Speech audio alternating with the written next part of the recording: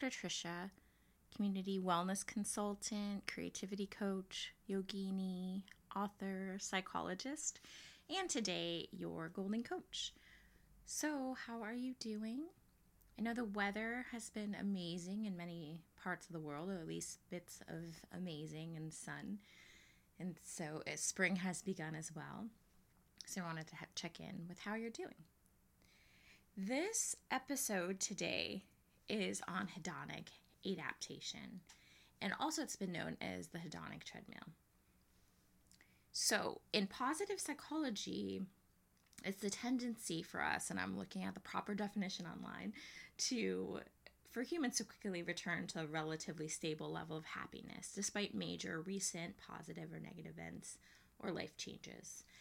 And part of the reason I'm noticing this, well, happiness is a choice, and I think we all know that. And part of the reason I'm noticing this is sometimes I get frustrated at myself, like, wow, it's been a year into the pandemic. What have I really done this year? Getting down a little bit on my goals. And I'm generally a really optimistic person. And there have been different wins this past year. And it's so easy to lose track and lose sight of that. Happiness will exist for a temporary, momentary bliss, right? And then it passes by, and we go back to that level state until the next thing comes around, right? And so this past year, big things have happened even in the midst of the pandemic. I didn't really get to travel as much. I guess all of us really are in the same place. But I got an agent. I've been trying for 20 years to get an agent. That's huge. One of my pieces is going to be in Chicken Soup for the Soul, which is something I read when I was in junior high. And finally, after so many submissions, it's going to get in there. And those are pretty big things. I've kept up with this podcast for the past little over a year. Big things. And it's easy to forget that and get upset by the smallest things that come into our life. There was a study done previously, and I'm sure some of you guys heard this before, of people who are lottery winners and people who have become physically disabled, like they've lost capacity to walk after a tragic accident. And even though the people who won the lottery, briefly happy, and people, of course, who had the tragic accident, sad, after so much time, they returned to their baseline level of happiness, whatever that was. So knowing that it's easy to lose the highs, then how can we practice to savor it more? And I guess that's the concept of, like, how do we savor our happiness versus losing sight of it? Almost like a balloon that gets out of your grasp. How can you savor it versus lose it, right? Because these wins, we want to celebrate, and we want to live in that and hold on to that a little longer.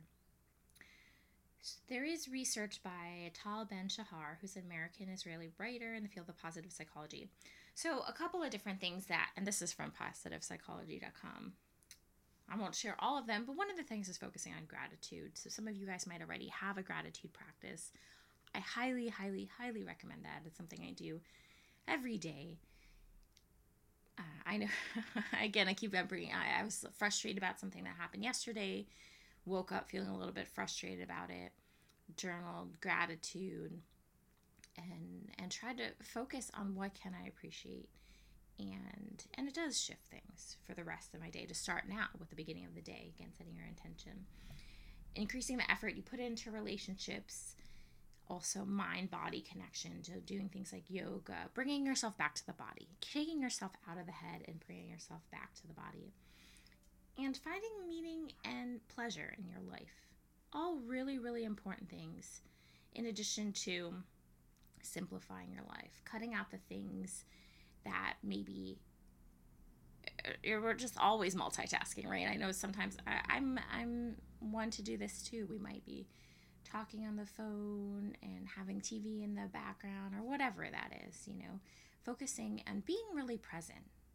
So that's what, if we take out the multitasking, what that essentially means is being present with yourself, being present with the people in your atmosphere, your pets, whatever that is. And through doing that, through being present in the moment, through being grateful, through appreciating our relationships, through finding meaning and pleasure, we can really start to cut down on the hedonic adaptation, the hedonic treadmill. We can pause it. It might still happen, but we can have our happiness level linger, or maybe we can increase our baseline happiness as well. All right, so remember, through presence and unfolding, do you find the treasure you're holding? Stay gold. Till next time.